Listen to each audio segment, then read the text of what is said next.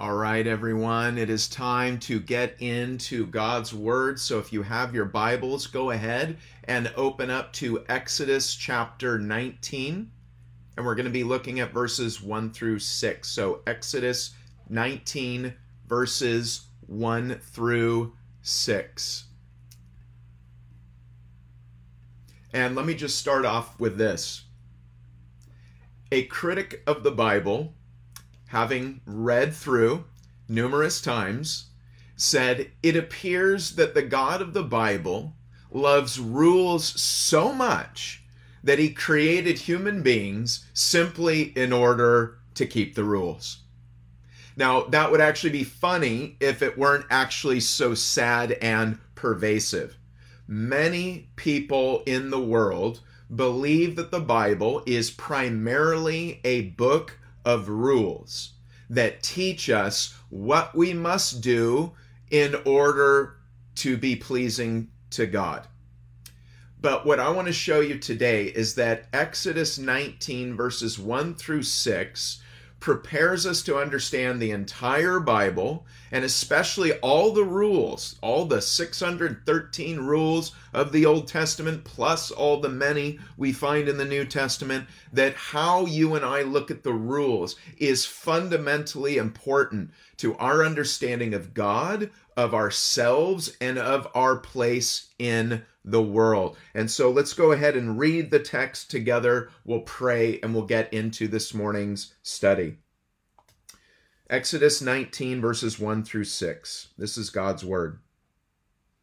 In the 3rd month after the children of Israel had gone out of the land of Egypt, on the same day, they came to the wilderness of Sinai, for they had departed from Rephidim, and had come to the wilderness of Sinai, and camped in the wilderness.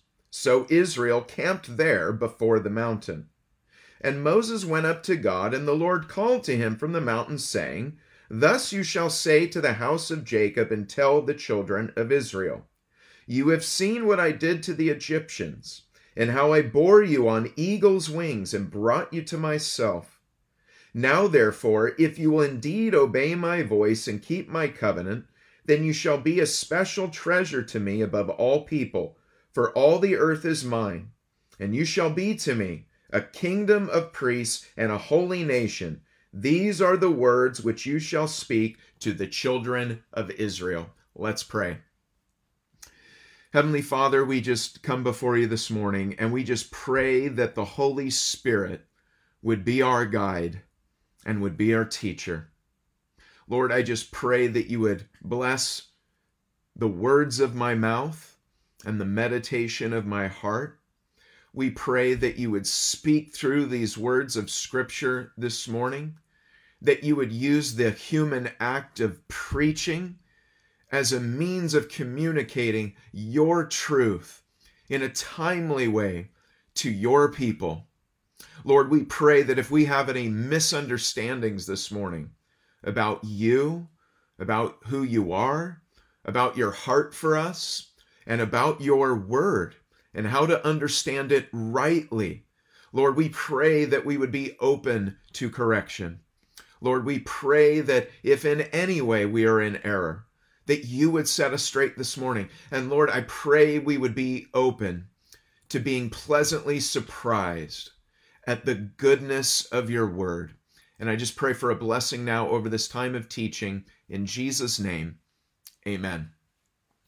Again, so as I started off, many people actually believe the Bible is primarily a book of rules, and they believe that the rules teach how we can make God love us.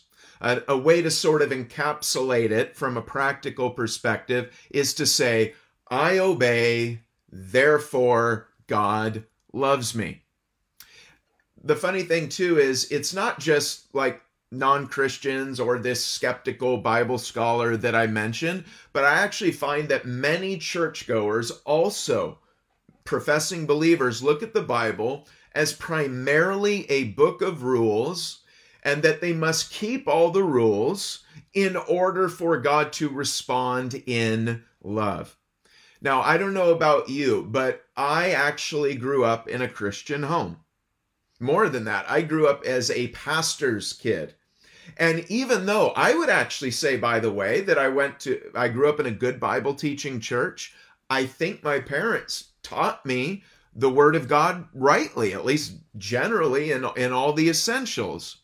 And yet somehow, some way, I got the impression as a boy, particularly a teenager, that the Bible was primarily a book of rules, and that God was a harsh taskmaster, and that all the rules were a burden that he laid on me that I would have to try to keep, and if I didn't keep them all, then I wouldn't meet God's approval and God wouldn't love me.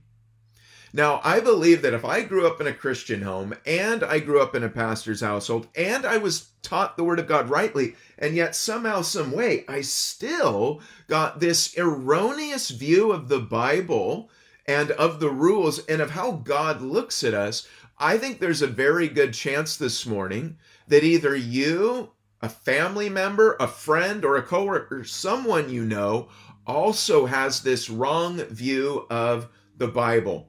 And so as we look at Exodus 19, I think it's important to keep in mind what the context is, what the broader context is. So first of all, even if you're not familiar with Exodus 19, I can almost bet that you are familiar with Exodus 20. Exodus 20 is where the world-famous 10 commandments, the Decalogue, the 10 words or 10 pronouncements are given by God to Moses on Mount Sinai. And then what follows from chapter 20 on to chapter 24 is a list of rules. It's a bunch of rules, chapters full of rules. And then, of course, we see the rest of the Pentateuch as well. There are many, many, many more rules added on. And then as one progresses through the Bible, the prophets remind us of the rules. Then we get to the New Testament, and there are new rules to keep there as well. And so I think we should acknowledge that the Bible certainly does have a lot of rules. There's a lot of things that God says we ought to do, that we must do, that we need to do, that we need to stop doing. So we're not ignoring the obvious, namely that there's many rules or commandments in the Bible.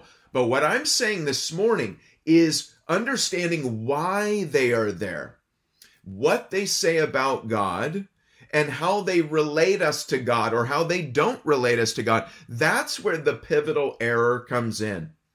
And this morning's text, which happens just before chapter 20, where the 10 commandments are given, is so important. I believe knowing chapter 19 has a fundamental changing way of looking at the 10 commandments and everything that follows. In other words, if the Bible began with the 10 commandments, I think there's a good argument to be made that the Bible's really about rules and that we got to keep these rules in order for God to love us. But if Exodus 19 takes place before all the commandments are given, not to mention the rest of Genesis and the beginning of Exodus, if that had not come first, I believe that view would be viable. But what we're going to see this morning is we have a biblical view that is fundamentally different than this idea of the Bible being all about rules and that we must obey in order for God to love us. So there's 3 points I want to make as we walk through the first 6 verses of chapter 19. And my first point is this: we obey because the Lord keeps his promises. Number 1, we obey because the Lord keeps his promises. Look at verses 1 and 2. He says, "In the 3rd month after the children of Israel had gone out of the land of Egypt, on the same day they came to the wilderness of Sinai, for they had departed from Rephidim, had come to the wilderness of Sinai, and camped in the wilderness. So Israel camped there before the mountain." Now, what we have in Exodus 19, 1 through 2 is fulfilled prophecy. It's a fulfilled promise and fulfilled prophecy. Now we know Moses was already at Mount Sinai. If you remember, that's where the famous burning bush incident happens. But now in Exodus 19, 1 through 2, all of Israel that were slaves in Egypt, they are now in the very same place where God spoke to Moses. They are at the foot of Mount Sinai. Now, real quickly, I want you to mark your place in Exodus 19, and I want you to turn to the left to Exodus chapter 3, verses 11 and 12. Just turn to the left, hold that place, and turn to Exodus 3. And I just want to read 2 verses to you. Exodus 3, 11 through 12. Listen to this. But Moses said to God, "Who am I, that I should go to Pharaoh, and that I should bring the children of Israel out of Egypt?" So he, the Lord, said, "I will certainly be with you." Pay attention to this, friends. "And this shall be a sign to you that I have sent you. When you have brought the people out of Egypt, you shall serve God on this mountain." Turn back to Exodus 19. Right here in Exodus 19, verses 1 and 2, we have the fulfillment of the prophecy and promise of Exodus 3, 11 through 12.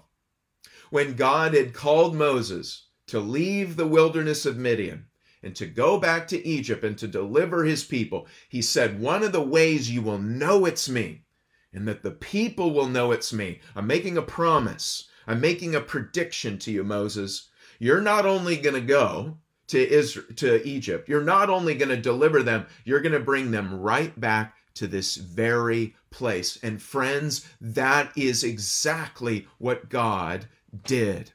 Now notice that prior to God giving Israel commandments, rules that they are to obey, what we have first is this idea of God giving his promises to us and fulfilling them. So number one, we obey the Lord because he keeps his promises. Now, I was thinking about it. I think we all know promises are important, but maybe if you're, as an adult, you probably get jaded about promises, don't you? How many broken promises have people made to you? How many times, whether it's parents or family members or a spouse or ex-spouse or whoever it might be, they made promises and then they broke it. And sometimes as adults, we get jaded and we no longer really count on anything. We know we need to be able to trust people in order to get anything done, to have any kind of meaningful relationship, whether personal or business. But I think we're also kind of jaded and we don't necessarily count on promises as much as we once did. But being a parent of children, and I still have small children living with us at home, and I was thinking about it the other day, and promises are everything to children. As a matter of fact, it seems to be something that's innate in human beings. It's innate in children. They love promises. They need promises. They delight in promises. And they will hold you to promises. As a matter of fact, my kids are so into promises, they try to make me promise everything that I say. So they ask, "Hey Dad, after lunch, if I eat my lunch, can I have a treat?" And I go, "Yeah, I think so." "So you promise?" And I'm like, whoa, wait, why are we graduating this issue of a treat after lunchtime to the level of promise? Or, I'll make just a contingent plan in my mind as an adult. We'll plan on going to the park in the afternoon, but that's assuming it's not 110 degrees outside, which it's actually been lately. And then if it's 110, I assume nobody would want me to keep that promise because they'd be just horrible, miserable conditions. But my children are funny. They still look at that as a promise. "Daddy, you promise. Is that a promise, Daddy?" Children, human beings, are promise desirers. They're not as good about keeping promises, but as human beings, we want promises to be made. But as adults, we learn that promises, it sounds like, are made to be broken. And so we start to give up on promises. But one of the things that's going to prompt obedience, that's going to frame what the rules are for and what they're a response to, is this idea that we obey because we already have a God who keeps his promises. I know most of you know I share stories of my dad, and my dad was my hero. More than athletes, more than pastors out there, megachurch pastors or whoever it is, my hero was my dad. And many of you know that my dad died of cancer 17 years ago now, back in 2003. And there's so many questions and situations in life I wish he were here for. I wish I would be able to say, hey, Dad, when you were pastoring, what did you do in this situation? Or what would you advise? Or, hey, Dad, as a husband, how would you deal with this issue? Or, hey, Dad, as a father with kids that are stubborn and difficult, what would you do? How would you raise them? I wasn't able to ask him all those questions. But fortunately, God gave us a few years where I had come back to the Lord as a young adult, and I was able to ask my dad some questions. And I remember I was single at the time, and I remember as I was really starting to mull over the idea of marriage. Because prior to being converted by the gospel, being converted by Christ, I did not want to get married. I thought marriage sounded terrible. It's like the kind of thing you do when you can't date anymore or something like that. The idea of getting married, it just scared the heck out of me. Didn't want anything to do with it. But after I came to Christ, the Lord changed me, and I started to desire to be married. And so I remember as a single man, I asked my dad, I said, hey, Dad, when you married Mom, why did you marry her? What were you looking for? And my dad shared a couple of things with me, and they were pretty standard reasons that many people give for getting married. But then I followed up and I asked him one more question. I said, Dad, so those many years ago, you married Mom because of this, and this. Now, 20-something years later, through all the thick and thin, the ups and downs of life, what's the most important thing about Mom, her quality? And he said one word: loyalty. Loyalty. What is loyalty? Loyalty is fidelity. And ultimately, it is fidelity to one's promises. That when a person makes vows at an altar, they keep them. They don't have to be perfect people. They're not going to be. They're going to make mistakes. But what we need and what we ultimately value is promises. Faithfulness, loyalty, fidelity to promises. Because look, people get married for all kinds of reasons, and some people, they do. They're like, oh, I married him because he was handsome. I married her because she was beautiful. I married him or her because they were smart. I married him or her because they were funny. But if they're not faithful and they don't keep their promises, it ruins every other quality. And there's nothing more attractive in the long run, maybe not in the beginning, but to me, there's nothing more attractive in the long run than fidelity to one's promises. And so when we think about rules, it's not like the rules begin with us. We just start keeping rules. No, we keep the rules because first we have a God who has kept his promises to us. We obey because we have a God, the Lord, who keeps his promises. Number 2, we obey because the Lord has freely saved us by grace. Number 2, we obey because the Lord has freely saved us by his grace. Look at verses 3 and 4. Moses writes, and Moses went up to God, and the Lord called to him from the mountain, saying, thus you shall say to the house of Jacob and tell the children of Israel, you have seen what I did to the Egyptians, and how I bore you on eagle's wings, and I brought you to myself. Now, friends, look again real quick at verse 4. What is it we have done? What rule is there in verse 4? What commandment is given in verse 4? What is it we need to do in verse 4 to get God to show us his grace? What commandment, what rule, what act of righteousness must we do here in verse 4 in order for God to save us? If you look, you'll find that the answer is nothing. Nothing. Verse 4 is a story of what God has done. This is not a story of Israel.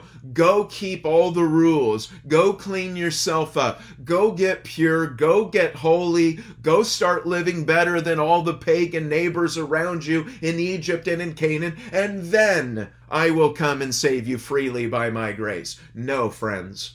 Verse 4 says, you have seen what I did to the Egyptians.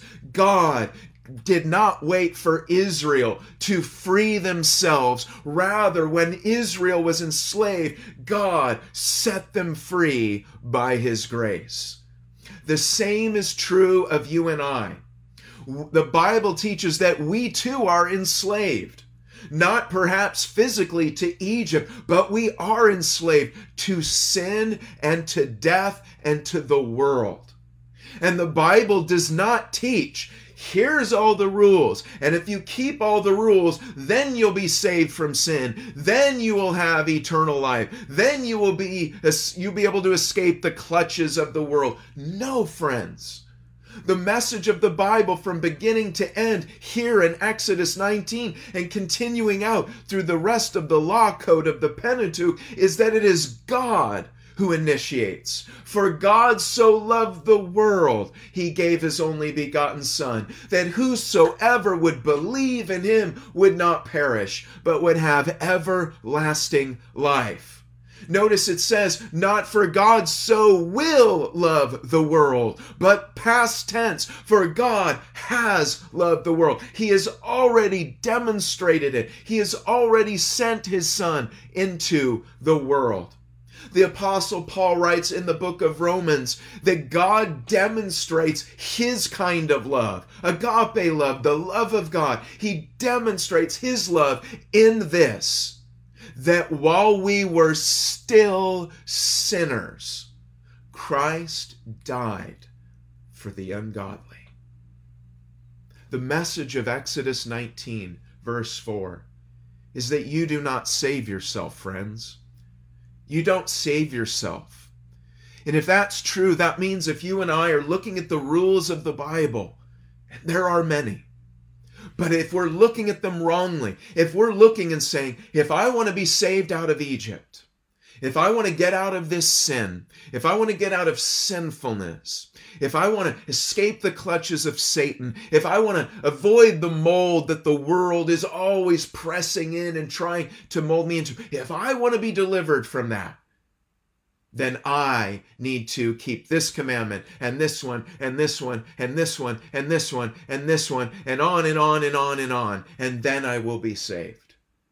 Friends, the message of the Bible is God is reaching out and he's saving even now. By his free, sovereign grace, God is doing it.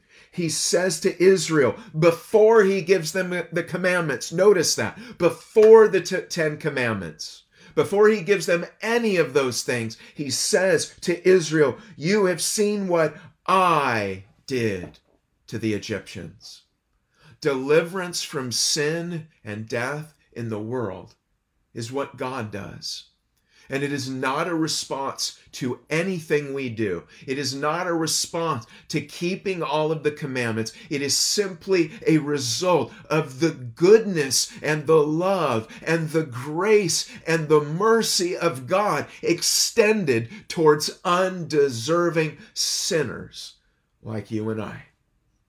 You have seen what I did to the Egyptians. And notice he goes on to say, and how I bore you on eagle's wings. I love this picture. It's the idea of a mother eagle who is strong and who is capable of long endurance and flight, teaching her eaglets, the little eaglets that are not strong enough to fly. They cannot fly. And it's this picture of the mother spreading her wings and bearing up the eaglets who cannot fly for themselves. We know that this is true about little eaglets. When they are first born, they cannot fly. And if they cannot fly, that means most likely they're not going to survive. Because that means they can't avoid predators. They can't fly away if a predator crawls up the tree or dives down. It means they cannot feed and provide for their own needs because they can't fly and go find prey to eat and bring back to the nest. An eaglet is incapable of defending itself nor providing for itself. And the Lord is like a mother eagle who on the wings of the Lord provides for his people. The Lord rescues you. The Lord delivers you. Once again, not because of any work of righteousness which you have done, not because you kept all the 10 commandments, not because you kept the next 603 of the Old Testament, nor the many hundreds that are actually in the New Covenant as well. No, you are saved. You are delivered from Egypt. You are bore on eagle's wings. And notice, and God brought you to himself. That is what God is saying to Israel. Fundamentally, what God wants Israel to know is, yes, there's rules, and yes, there's commandments, but do not ever, ever, ever misunderstand that the rules are what caused me to love you. Rather, God says, I loved you because I loved you. I had mercy on you because I had mercy on you. God simply, from his free grace, has chosen to love you. This is why the presence of godly, loving parents in the home is so important. I think the more that we have a temporary picture of this in life, in human relationships, because you see, God designs marriage and the family to be a living portrait, a living parable, a living painting of what the gospel and grace and love of God should look like. That is why marriage and the family are so important. It is not because marriage is ultimate. It certainly isn't. It is not because family, nuclear family, is ultimate. It is not. But rather, human marriage and family matter because God matters. The gospel matters.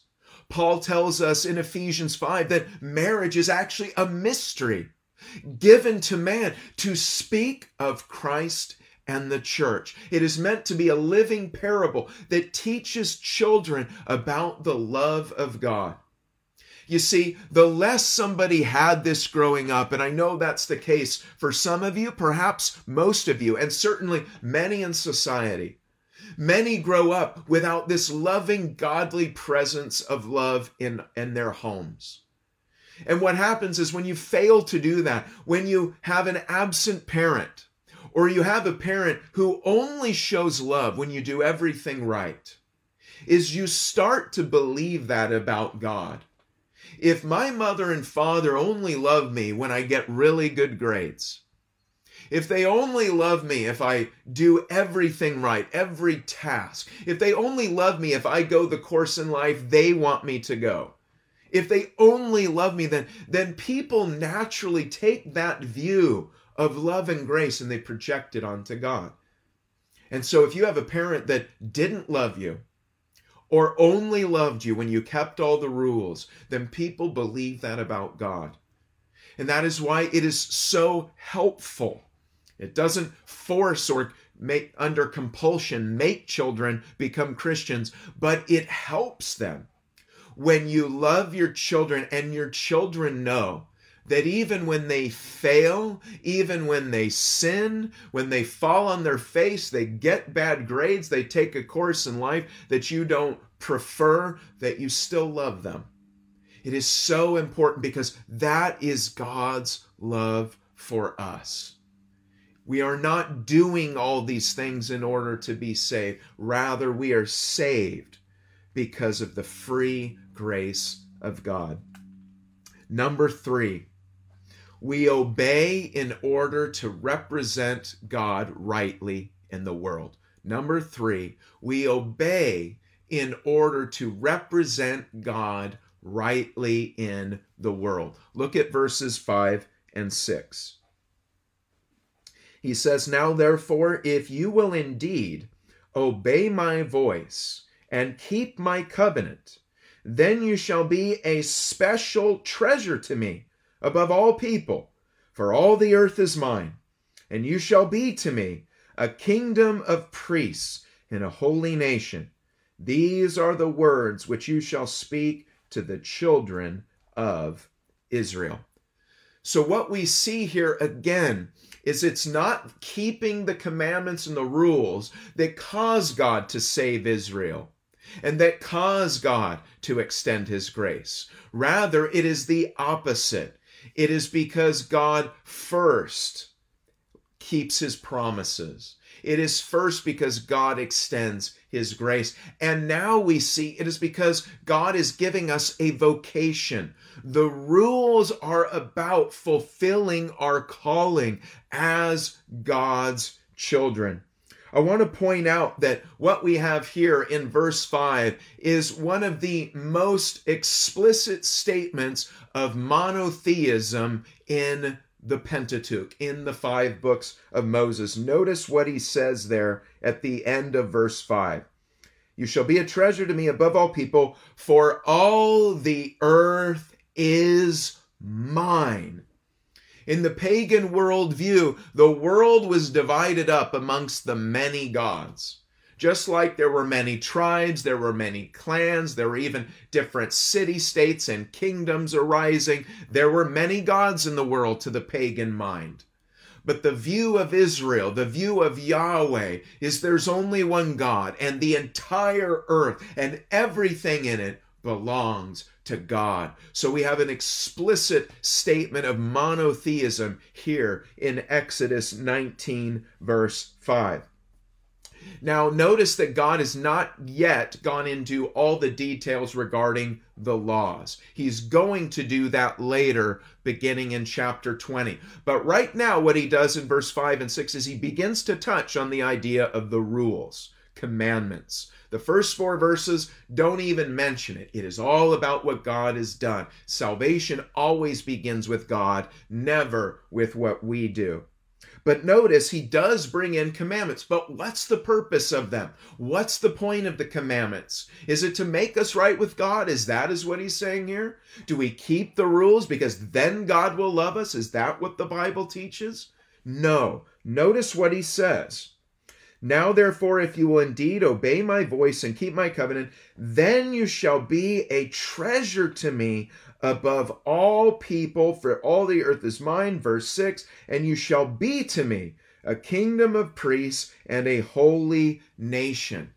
So in other words, the commandments are given after being loved by God, after receiving the grace of God, after being saved out of sin and slavery and death and freed from the mold of the world. After God has done all of that freely by his love and his grace, he gives rules and commandments. Why? So you can rightly represent God in the world. Now, I want to connect this idea of Israel serving as a kingdom of priests and a holy nation back to Genesis 1 and 2. If you remember, in the beginning, God created man. And why did God create man? What was the nature of man? What was the purpose of man?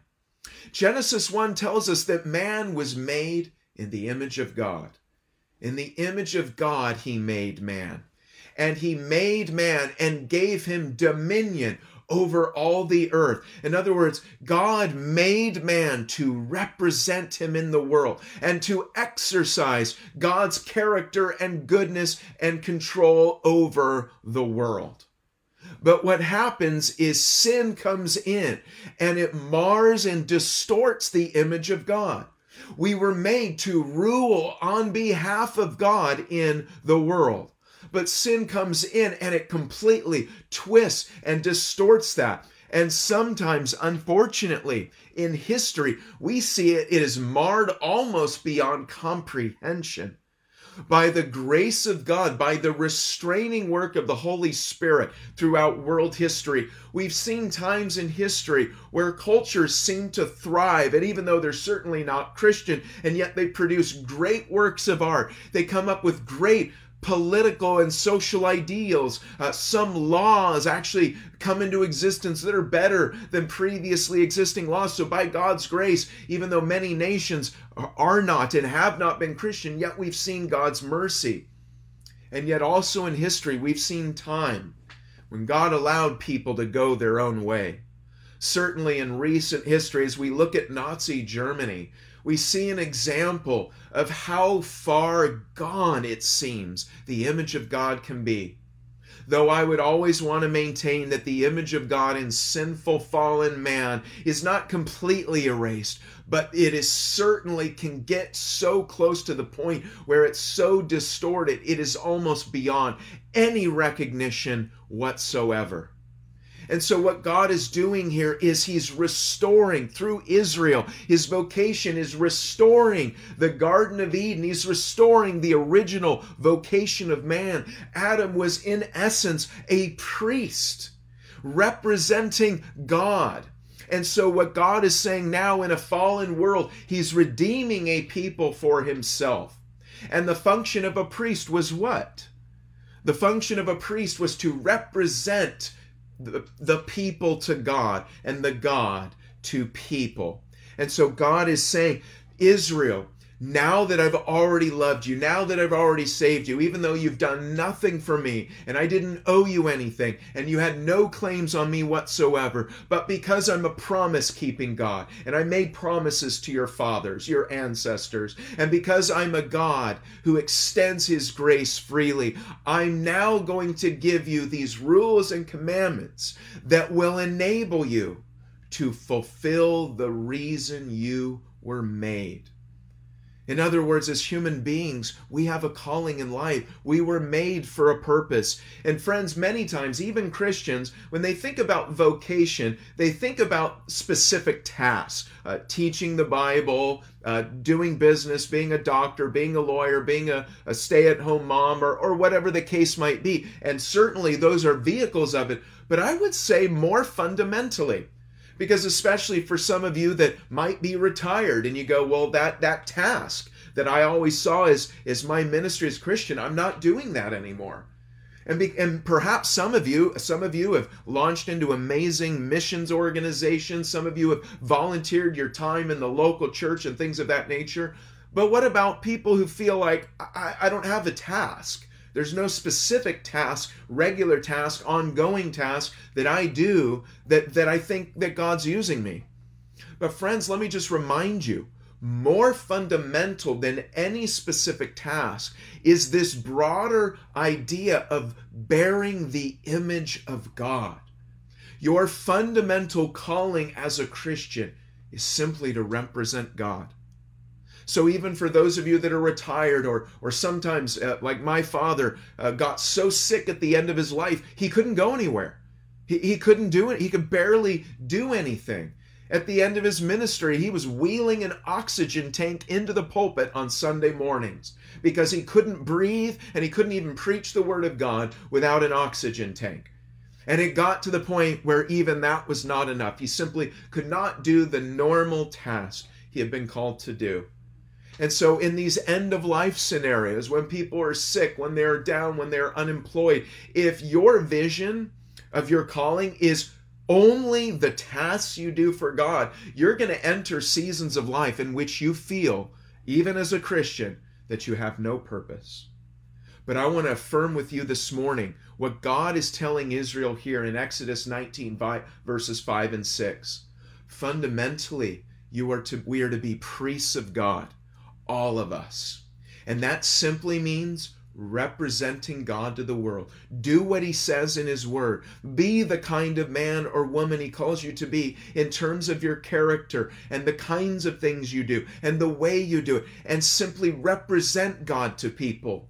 So if you're sick, do you have a nurse coming to visit you? Are you going to the doctors? Is there a doctor you talk to? Do you have any family? Do you have any children or grandchildren? Do you have a neighbor? Do you have a roommate? Is there anyone, any human being you come into contact with? Chances are you do. And if not in person, then even online. And your fundamental calling, vocation, is to be a priest of God, to represent God to others. And we do that by simply obeying the Lord and what he tells us to do. Now, some would say, okay, Pastor Mike, that's great for Israel, for Old Testament Israel, but I don't think that applies to us today. Friends, not only did this apply to Old Testament Israel, the New Testament says that this applies to all of us who are in Jesus Christ as our Lord and Savior. Real quickly, hold this place in 1 Peter 2 and turn to the back of the New Testament. Again, if you don't want to, just write this down. 1 Peter 2, 1 through 9. 1 Peter 2, 1 through 9.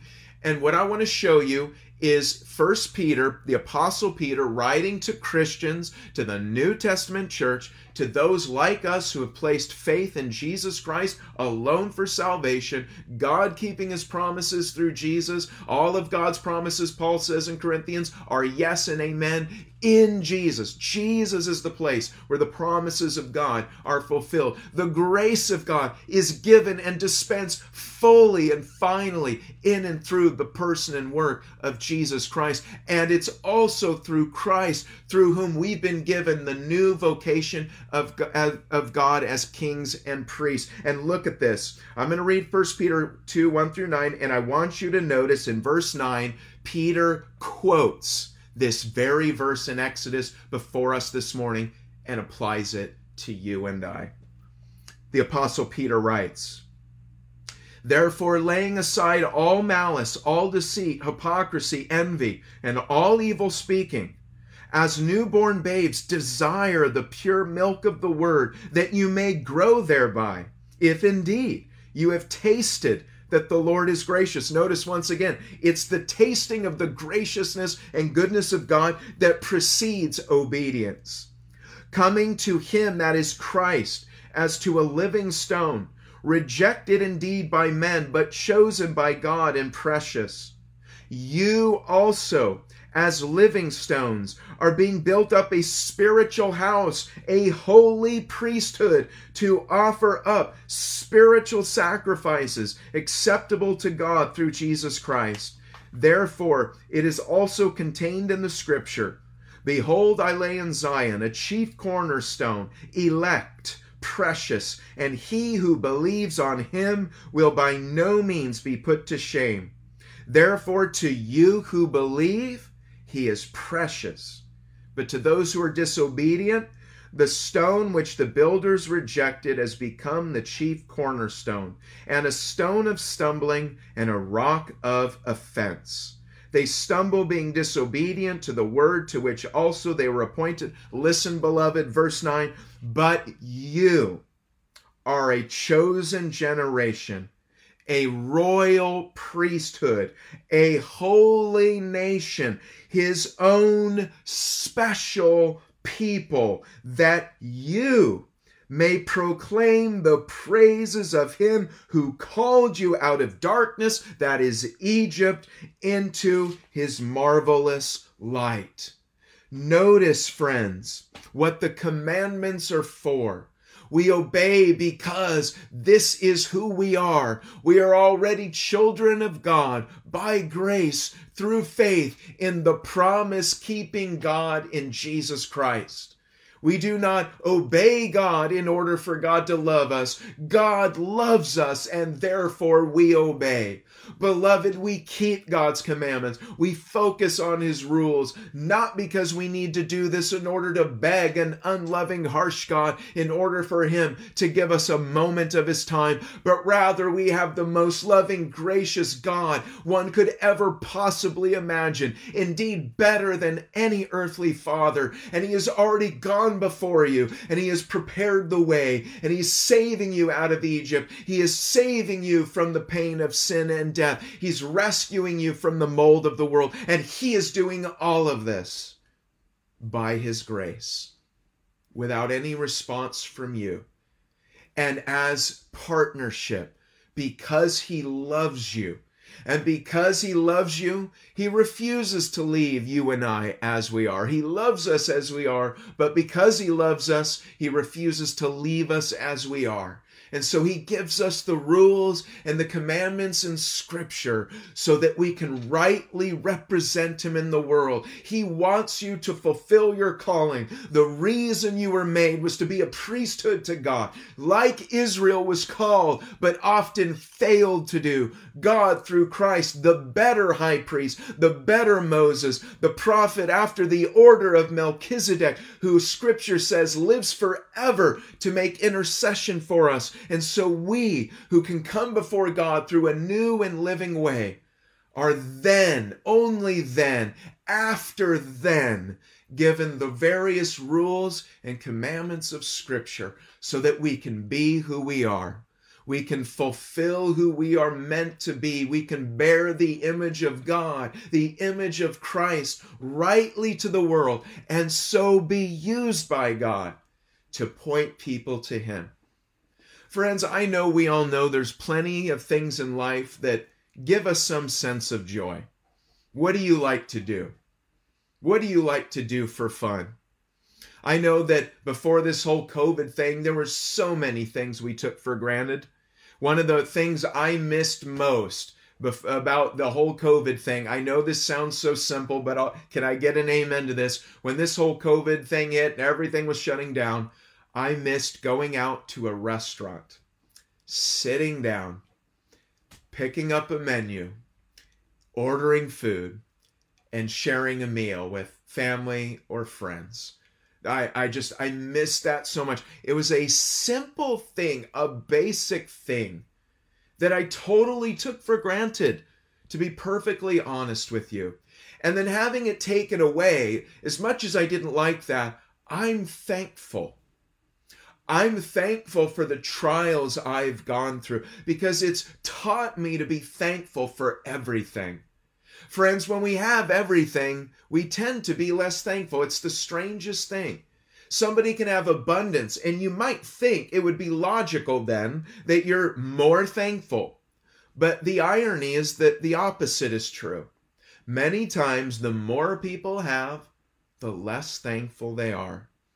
I know many friends have shared with me as they've traveled in places in the world, whether it's impoverished areas of India or Africa, stories where people told me, do you realize, Pastor Mike, in my village, my friend was from Uganda, Africa. Pastor Mike, do you realize when I gave one pair of Levi's jeans to the children in my village, they all fell down on their knees, lifted up their arms, and wept and sang praises to God over one pair of jeans?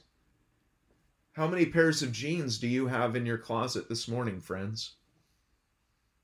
How many of those pairs of jeans have you wept over with arms uplifted in praise to God? Friends, it is a sad truth that when there is abundance, there is often a lack of thankfulness. One of the things God has been sovereignly doing through this season of famine, if I can put it that way, is teaching his people to be thankful for each and every little thing, to take nothing for granted in life, nothing, and to acknowledge God in everything. And in that thankfulness, when we become people who are thankful, and I think supremely for this, that even when those things are taken from us. Even if I lose the ability to go eat in a restaurant, can I still be thankful? If you're a worldly person, the world can take away your reason for thanks. Let me say that again. If you're a worldly person, the world can take away your reason for thanks. But if you are a godly person, if you're a Jesus person, then the world can never take away what you and I have to be most thankful for. You ask me what I'm thankful for, I would tell you Jesus. I am thankful that through the thick and thin of everything that's gone on over the last 5 months in this crazy, tumultuous season, is I've gotten more of Jesus. Jesus is more precious to me. I'm seeing the promises and faithfulness of God more now than I ever have in my life. I'm seeing the graciousness of God extended towards me when I've had wrong attitudes about what's going on, and I've been frustrated, and I've even been angry at things going on in the world and upset and ask God, why are you allowing this? God, why are you doing this? God, I think you really should be giving us this right now. Friends, I am so thankful to God for his goodness. And I'm thankful that ultimately what causes us to fulfill our purpose is nothing that the world can take away from us, but rather it is the rules and commandments that God gives us, that we can live for God. We can glorify God. If we are obeying God, we understand I'm not doing this in order for God to love me, but because God loves me, I am doing this. Friends, let me just close with this reminder. Many people, including ourselves, and this is, I think, just what sin in the heart does. Sin in the heart comes to the Bible, and it wants to believe God is telling me to do all this, or he won't love me. God gives me all the commandments and rules, and then I can be saved. But the gospel of the grace of God in the face of Jesus Christ says to us yesterday, today, and forever, you have been saved by grace through faith, and that not of yourselves. It is the gift of God, not of works, so that no one can boast.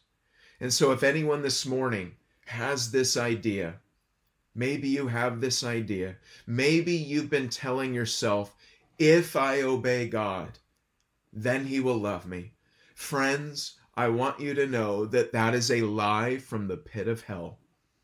The truth of God, the truth of the Bible is this: God loves you. Therefore, obey him. God already loves you. He's already sent Christ to die for you. And if he sent Christ to die for you when you were at your worst, how much more now as we respond to him in faith, as he gives us his Holy Spirit as a guarantee and down payment of our eternal inheritance, and as he's working in us to will and to do for his good pleasure, and he's given us his commandments in order to more and more rightly reflect and represent him in the world, how much more can we know that he loves us? Friends, I want to end with telling you that God is going to keep his promises to you today. This week, there's nothing that can happen. There's nothing the government can do. There's nothing the doctor can do. There's nothing your family can do. There's nothing you can do that is going to keep God from being faithful to his promises. So obey God, knowing he's going to keep his promises to you out of joy and delight. Friends, know that you're going to fail this week. You're going to sin in certain areas. If not outwardly, then inwardly, in terms of your attitude. Maybe the way you look at other people, the way you wrongly look at people in your life that God has put in a place of authority over you. You're going to sin in areas. Friends, I want you to know, God loves you and you are saved by grace. By grace you have been saved. And lastly, again, friends, when you read the Bible and you read the things that we're told to do, remember this: God's giving you these rules and commandments as a gift, not a curse.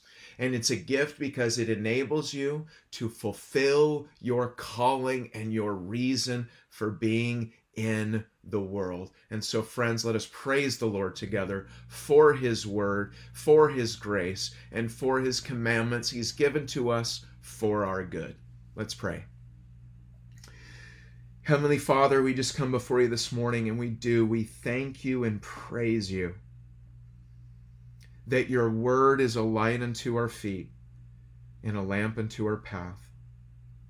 Lord, even those of us who believe the Bible is your word, yet because of sin, sometimes we can wrongly divide it.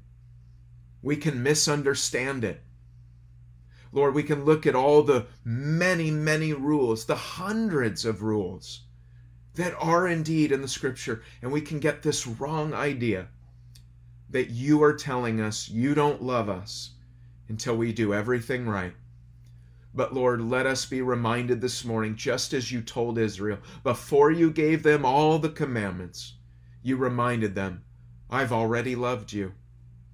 I've already kept my promises to you. I've already given you grace that was undeserved and unmerited. And I am now, only after I've done all that for you and shown my love, I'm going to give you these commandments so that you can know how to respond to my unmerited favor. So Lord, I pray that we would see this week obedience to you as a delight, as not an obstacle to love, but rather the result of being loved by God through Jesus Christ. Lord, help my brothers and sisters, myself included, to delight in your law. Help us to delight in the things you've commanded us to do, because these things bring glory to you. They bless others and point others to Christ, and they cause us to fulfill our calling in this world. So, Lord, I pray for a blessing over your people this morning.